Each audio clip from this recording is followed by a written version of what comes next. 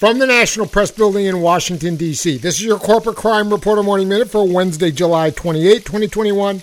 I'm Russell Mokhiber. The White House said last week it would nominate Jonathan Kanter to be the top antitrust official at the Justice Department, a move that would add another longtime critic of big tech and corporate concentration to a powerful regulatory position. That's according to a report in the New York Times. President Biden's plan to appoint Kanter, an antitrust lawyer who has made a career out of representing rivals of American tech giants like Google and Facebook, signals how strongly the administration is siding with the growing field of lawmakers, researchers, and regulators who say Silicon Valley has obtained outsized power over the way Americans speak with one another.